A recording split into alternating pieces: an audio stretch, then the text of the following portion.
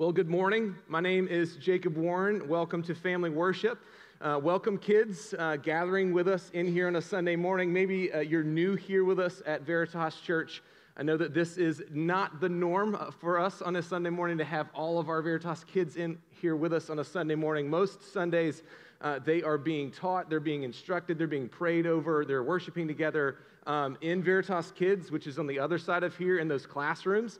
But we joyfully welcome them into the gathering with us here this morning. So can we welcome the kids, welcome them this morning?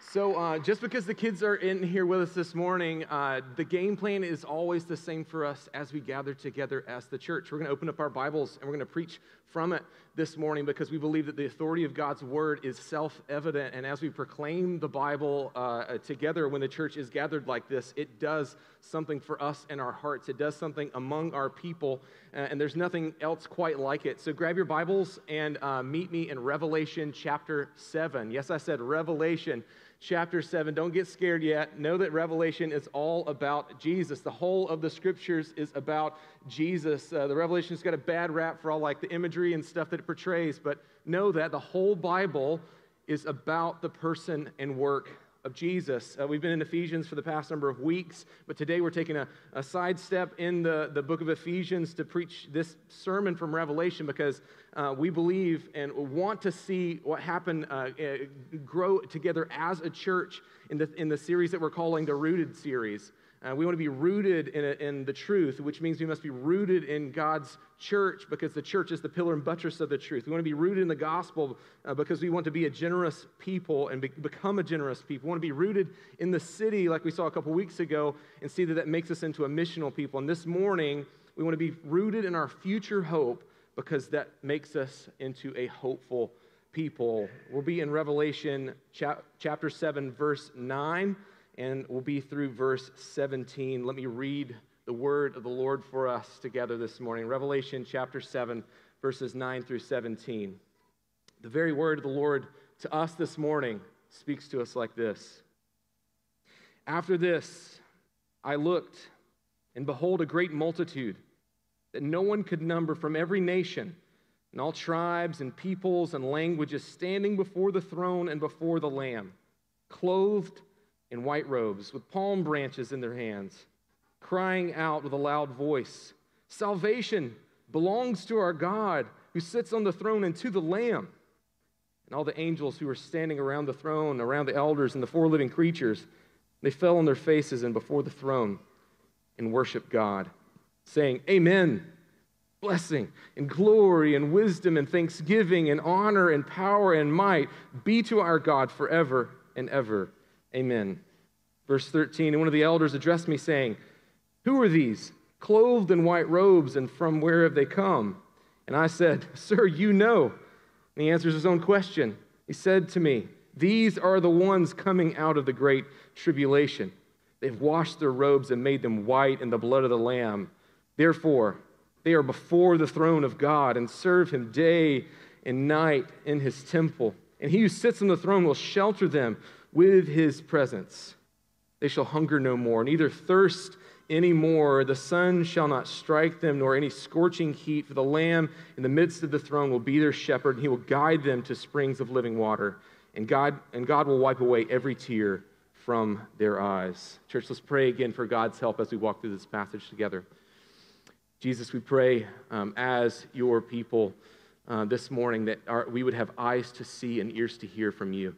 That the truths of this passage, that our future hope, a picture of our future hope with you, would just soothe our hearts from all the worries and cares that we can have, even as followers of Jesus in this life. All the things going on around us, all the things that and reasons we have for anxiety and worry. God, would you replace those worries with a confidence in you because of our future reality, that we will be with you eternally in heaven, enjoying in your presence, your protection, and your provision forever. Jesus, I pray that as we meditate on these truths together as your people, you would make us into a hopeful people together as people as a part of this church. And we pray that in Jesus' name. Amen. So opening up the scriptures together to Revelation 7 might be a bit of a shock to you this morning, especially on a family worship Sunday. But again, what John gives us here is really, we can think of it like a picture. Maybe you've got pictures hanging up in your house right now. We've got pictures all over our house. My wife loves pictures. But pictures, what they do is they capture something at a moment in time, right? They encapsulate it, and it's just a short snippet of what that thing is. But then you have memories that you've based on that picture. Maybe you remember, you see the picture and you remember that day at the beach that you took that picture, or the family photo that you took in front of your parents' house. And now you remember, like, things look different now than what they looked like in the picture, because pictures only can capture something that has happened in the past. Even if you take a picture right now on your phone, what you would be looking at it just seconds later is a moment captured in the past. For the kids here in the room, maybe you remember seeing a picture of yourself maybe for the first time and realizing, man, that was me as a baby. That's me when I was younger. And you're like, wow, my hair has changed, or I've gotten taller, or, I've got this or that, or, hopefully you've changed. Hopefully you're not still wearing diapers like you were as a baby, right, kids? We're trying to get out of those phases. At least we got people in our house. They're still working through it, right? Parents, you can amen me, you know that struggle. But all those pictures are all we have from the past. They're always from the past. So just imagine, though, you had a picture from the future, a future reality that things would actually be leading towards. And this is what we have from the Apostle John, who received this revelation from God about the future of who God's people would be and what eternity would look like with him. So this is the two main things that John wants to paint a picture of, and what he receives a picture of is a picture of God's redeemed people in verses 9 through 14. Who they are, what they do, and where they've come from, and then a picture of our future hope in verses 15 through 17 about what really is our future hope if we do believe the good news of Jesus. Why is the good news about Jesus actually good news? And then finally, how should this good news change the way that we live? First, let's look at a picture of God's redeemed people. This picture that we're given here in Revelation chapter 7, verse 9, is fresh off the heels of what came before in verses 1 through 8. And I know that we can have differences of opinion about what this is actually about, but what I think this is about is two pictures, verses 1 through 8 and verses 9 through 17, of the same scene. Like two sides of the same coin, where John beforehand uses hyperbolic language, using the language of God's covenant people, the 12 tribes, about the full number of the disciples coming in to worship before God. And then we see another picture of this using different language, where we're told in verse 10, and 9 in particular, that after this I looked, and behold, a very great multitude that no one could number, from every nation and tribe and people and languages, standing before the throne of God and before the Lamb. And this answers the question for us first: who is this people? Who are God's redeemed people? See, this is a great multitude, and they're standing before God. And if you know anything about the God of the Bible, or maybe if you're new to the God of the Bible, you should know this, that if you stand before God in his righteous, holy presence, if there's not something that's covering you, if there's not something that's clothing you, if you're not righteous and holy, you cannot stand before the God of the Bible. You cannot. Things that are unrighteous, that are unholy, that have no place before God. But this people, it says that they're standing before the throne and before the Lamb. So therefore, this is a redeemed people.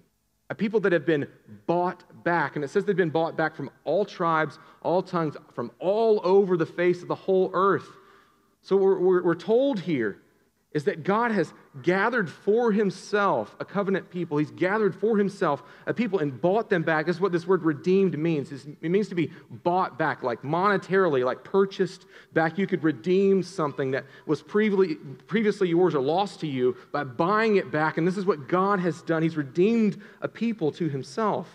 So even though this number of people gathered around the throne is definite, God knows the exact number. To us, it just looks unfathomable. It's huge. And this should give us hope for everyone that we encounter as followers of Jesus to believe. See, if God's people, God's redeemed people, are from every nation, tribe, and people and language, it means God's people are multi-ethnic. They're multicultural.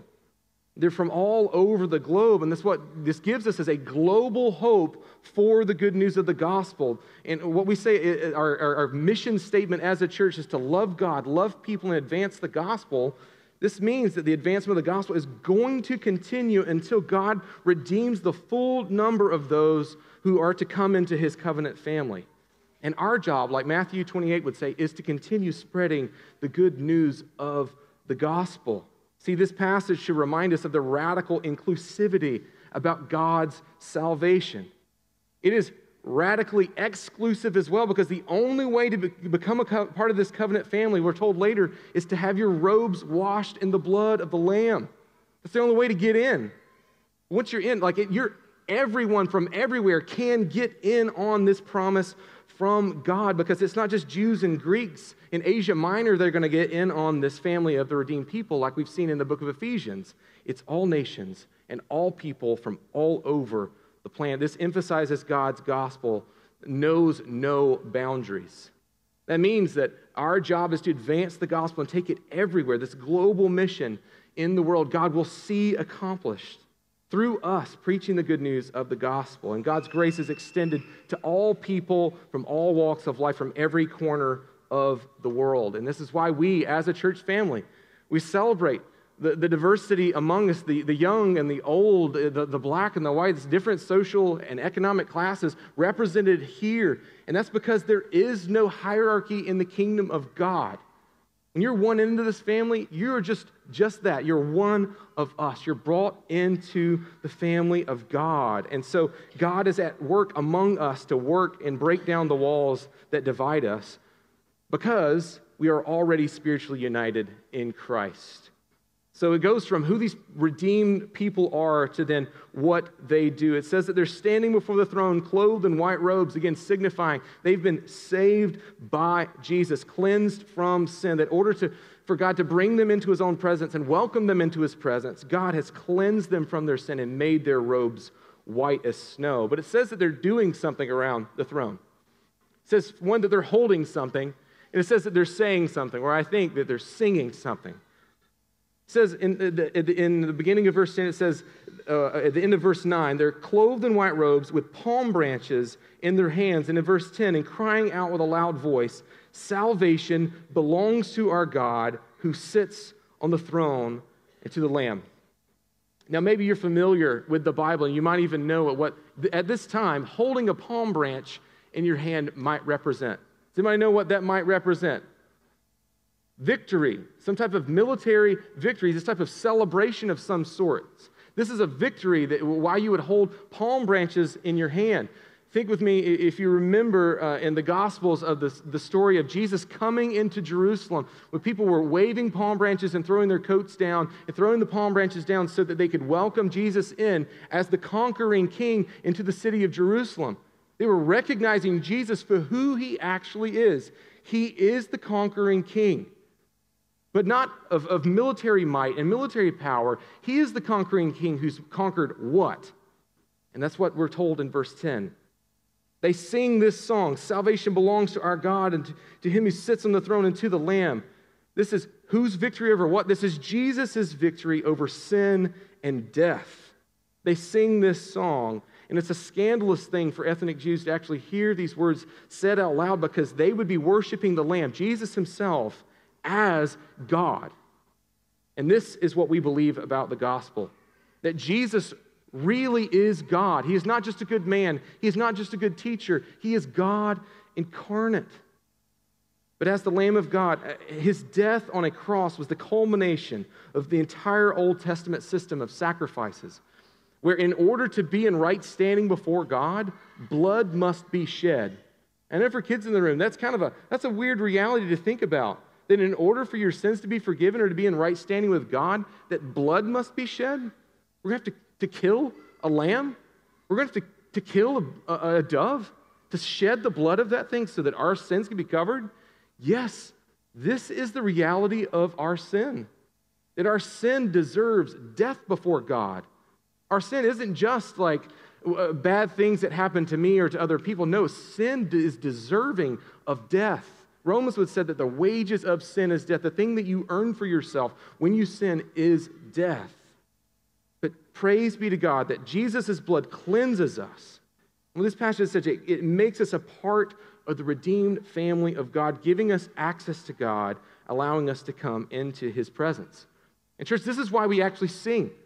This is why I think that what's happening right now is the redeemed people of God are singing in this future reality. They're singing before God. This uncontrollable urge that because of gratitude of what God has done, that they can't hold it back. They have to sing their praises to God. They have to sing the truths of God.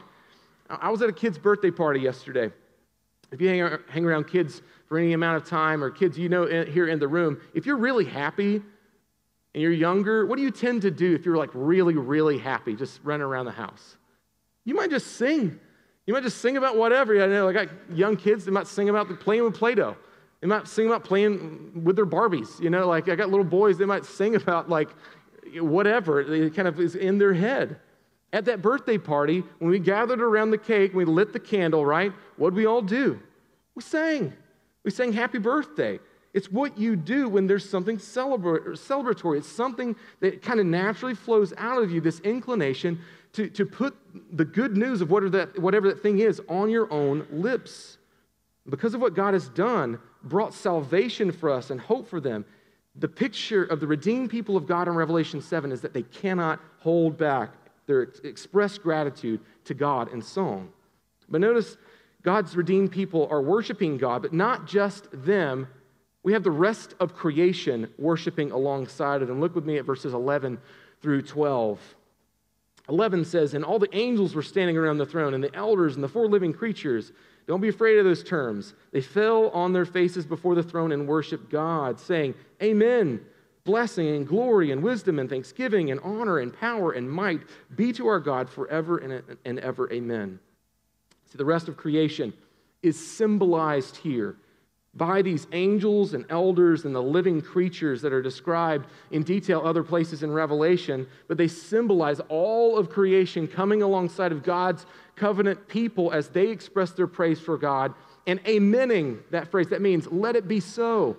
All these good things about God. What they sing here is what you can kind of think of as a 7-verse song with an opening and closing affirmation of amen. There are 7 elements to their song where they say, blessing belongs to God, glory belongs to God, wisdom belongs to God, thanksgiving and honor and power all belong to God, and amen. They open and close this song with an amen, like we do often here as well. This is a beautiful picture of the unity that we experience with the rest of creation in the new heavens and the new earth. Now, we talked about this multiple times. Right now, the heavens still declare the glory of God, like Psalm 19, verse 1 would say, and the sky above proclaims his handiwork. But many times, just us as creatures redeemed by God, we're still at war with much of the creation around us. We don't experience a lot of harmony with the creation around us. I mean, I've given the picture about the hedge in between me and my neighbor's house, and how it's constantly growing out of control, and we got sumac everywhere. Every time I touch that stuff, I get all kinds of breakouts on my arms. We're at war with some of the creation around us, but in the new heavens and in the new earth, we have the hope of harmony with all of creation, this beautiful reality, with all things proclaiming God's goodness forever. But then John describes the scene changing. And to our surprise, this picture that John has painted so far not only sings, but this picture also speaks to John. John is addressed directly in verse 13. This is one of the elders comes up to him and talks to him. It says, one of the elders addressed me saying, who are these, clothed in white robes, and where do they come from? Verse 14, I said to him, sir, you know. And this guy wants to answer his own question, right? These are the ones coming out of the great tribulation. They have washed their robes and made them white in the blood of the Lamb. See, verses 13 and 14 tells us where these people have come from, what they've been brought through. These are God's redeemed people, bought back by God, but they've also come through great tribulation. I know that there's many views about what that word tribulation means, but for our sake this morning, I want to assume that the tribulation has been going on ever since Jesus ascended after the resurrection. Every generation of followers of Jesus since the ascension of Jesus have experienced tribulation, have they not? Every generation of followers of Jesus have, to some degree, whether they've experienced direct opposition, they've experienced the threats of murder. Even right now around the world, there are Christians that live under regimes that would behead them if they were to know of their faith in Jesus. There are Christians around the world that are having to meet in basements right now, in smaller cell groups so that they aren't called all at once worshiping together. So if some of them get taken away, the gospel can continue so that they can still advance. In places like China, in places in the Middle East, places where the underground church is actually exploding in growth and experiencing persecution. And we might think in the West, how in the world, why is the church advancing through all this great tribulation? See, I think if we look at the course of history, the church has actually exploded in growth and exploded in the sense that like it's grown numerically in the face of direct opposition more than it has in a place where it can grow complacent. This is just the truth of the church throughout history. See, the church has and always will experience tribulation throughout time. So we must confess that many of us, we're never going to face the threat of death for our faith in Jesus, or at least very few of us. Or if in order to experience that, some of us might have to just actively choose it, to actually go on mission, to go to the nations, to go to the places where the gospel has not been named and where the gospel would be breathed on with threats with other people. But every single one of us are going to have to walk through our own individual battles and trials that we face every day. For many of us, our trials, although different, are real. We'll be facing times of doubt, maybe facing opposition because of what the Bible instructs us to believe. What we're instructed to believe about marriage, that's between a man and a woman, about sex that's reserved for marriage, or about sin, that it's an actual thing, or the reality of hell, that it is actually real, that there is a real place that you will go if you do not believe in the Lord Jesus, and that place is hell. See, these things we're instructed to believe by the Bible itself will have many of us enduring mockery for our belief in Jesus in this day, in this stage, in this country. May we be willing to face the trials that Jesus wants to put before us. See, we will go through trial and suffering, but like 1 Peter says, that it's not just if you go through trials, it's when you go through trials that you would be able to endure and face whatever comes our way because of being rooted in our future hope.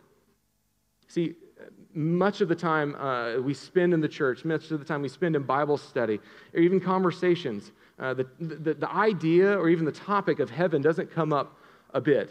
And I think some of that's in reaction to many years ago hearing a lot about heaven, but almost as heaven as this disembodied reality out there where heaven is a place where you sit on a harp and there's a cloud and some angels flying around. You get your own halo, and that's just all garbage. Like, you don't see that in the scriptures at all. What future hope in Jesus looks like is not this new, ethereal reality where you float around somewhere. No, it's not disembodied. It is very much embodied. It is a new heavens and a new earth where we get to dwell with God forever.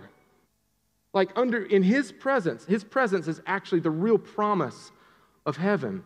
And don't just take my word for it. We're actually going to see this in the scriptures, because the second thing we're told here is the picture of our future hope. Look with me at verse 15 through 17 again.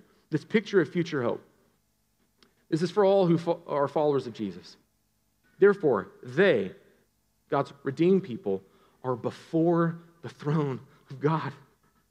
They serve Him day and night in His temple, and He who sits on the throne, what's He going to do? He's going to shelter them with His presence. They shall hunger no more, neither thirst any more. The sun shall not strike them, nor any scorching heat. They're going to be protected by God there.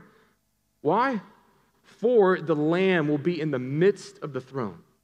The way we know God is because we know Jesus, we know His character. They will be their shepherd. He will guide them into springs of living water, and God will wipe away every tear from their eyes. No reason for sadness anymore. This is the picture of future hope that we're given. The picture of hope that we're given that's on the table for us to actually believe, that to be in the eternal presence of God, to be with Jesus, This is for everyone who would believe. And the good news of this, the good news of heaven, is not that we get all the desires that we wanted granted. We don't get this mansion on a hillside somewhere, or all the kind of like odd songs that I kind of grew up in the church singing, some stuff about like golden slippers and streets of gold, stuff like, yeah, there's some truth in there somewhere, but the point isn't the gold. The point is Jesus. Jesus is the goal. Jesus' presence, to be with him. That's the reality of heaven. That to be wherever our God resides in fullness, that is heaven for us, because that's what we long for. And this is why this is good news. It's because that's what we're made for. We're told in the very beginning of the scriptures that God made the heavens and the earth. He made everything that's within them and created man in his own image, that we would all bear the image and likeness of God, the Imago Dei. But it wasn't that we were just made in the image of God and he said, just go be free, go be happy, go do whatever you want. And he says, no, he's going to partner with us in the ruling of all creation, that we would actually be fruitful and multiply, that we'd work the ground, that we'd actually have dominion over this planet and serve alongside of creation and cultivate it in such a way that it produces the flourishing of all things. But what do we do as humanity? We abandon that. We abandon what God had for us, the good role, the harmony that we had with creation, and we traded it for thorns and thistles with the briar patch. We traded our partnership with God in the ruling of all creation to being enslaved to sin.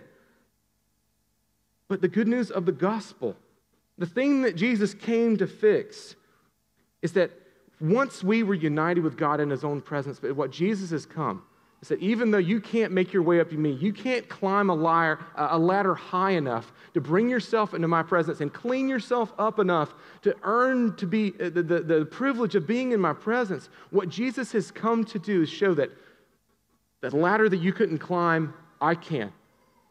The cleansing that you can't do for yourself, I can provide for you.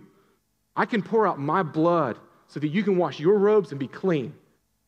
I can descend to earth and become a man and die the death that you deserve for sin so that you can ascend to heaven and be with God forever and have your desires met in the Creator and the one who created you. This is the hope of heaven for us.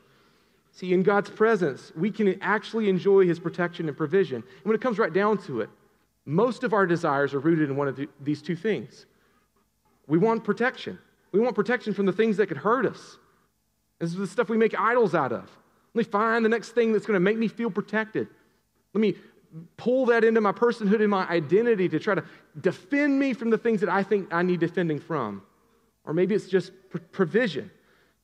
Maybe we worship like, man, I just got to make as much money as I can. I want to get as much stuff as I can so I can enjoy the most amount of things as I can, because that's what life's really about anyways. That's what's showing in our idolatry when we worship stuff rather than Jesus. And in this picture of future hope, we actually get God's protection and God's provision in his presence. This is the promise of Revelation chapter 7. So the last question I want us to ask is, how should this change the way that we live? The first thing, if you're here and you're not a follower of Jesus, this is the promise on the table for you. The desires of your heart to be provided for or to have provision or protection, it truly is in the hope of the gospel. It truly is in Jesus. And I can only speak this from my own testimony that I have been granted my desires in Jesus. He's met me in more ways than I could ever imagine because I was willing to place my hope and my faith in him. Like the believers, the redeemed people of God who've washed their robes by the blood of the Lamb, the only means by which I could receive this good news of the gospel was because of what Jesus has already done in pouring out his blood for me, so that I could wash my robes, so that I could be in right standing before God. It's only the good news of the gospel that's going to get you these things. Everything else will fail you. This is the offer on the table for you. But if you're here and you're a follower of Jesus this morning, truth of this passage is that I think that what God wants us to do with a passage like Revelation is to mold us and to shape us into a hopeful people. Because we all need hope. Everything else around us in the world right now wants to show you ways to be anxious, wants to give you more reasons to worry, more reasons to just kind of freak out, just do something crazy. But what this passage wants us to do is shape us and guide us and make us into a hopeful people that have our future set on King Jesus. And invite us to do this, to live like heaven is actually coming. And living with a future hope means living free from a number of things. First, living with a future hope means living free from the need to make everything in your life about trying to make heaven for yourself on earth. Guess what? You'll never be able to build a kingdom on earth that will ever compare with the new heavens and the earth that's coming. Your house will never be enough. Your job will never be enough. Your relationships will never be enough. Those things will always fail you in one way or another, but I can tell you, Jesus will never fail. We have a future hope that we can cling to, that when all these other things pass away, when everything else blows up around us, we can have the hope of Jesus and this future reality. Jesus is your shepherd. He is your guide. He will lead you to springs of living water that won't let you down. But also, too, we can live with future hope. It means living free to spend your life actually proclaiming the good news that salvation's been brought by Jesus. Because if that's true, if you can live free to spend your life proclaiming the good news, it means that you don't have to live it for anything else. It means when you say, man, I just don't have time, no, you actually do have time. You're free from the constraints of the things that you think are kind of buckling you down everywhere else in your life. You are free to spend your life, every area of your life, conforming it and showing that I am under the lordship of King Jesus in this area of my life, with my time, with my money, with my finances, with my energy, my capacity. All those things belong to Jesus. And so I can live with freedom. Say, Jesus, where would you have me serve in this way? How would you honor you with this thing in my life? This is what we're free to do as followers of Jesus. And finally, living free with future hope means living free from the need to clean ourselves up in order to come before God. See, I spoke earlier about the exclusive claim here.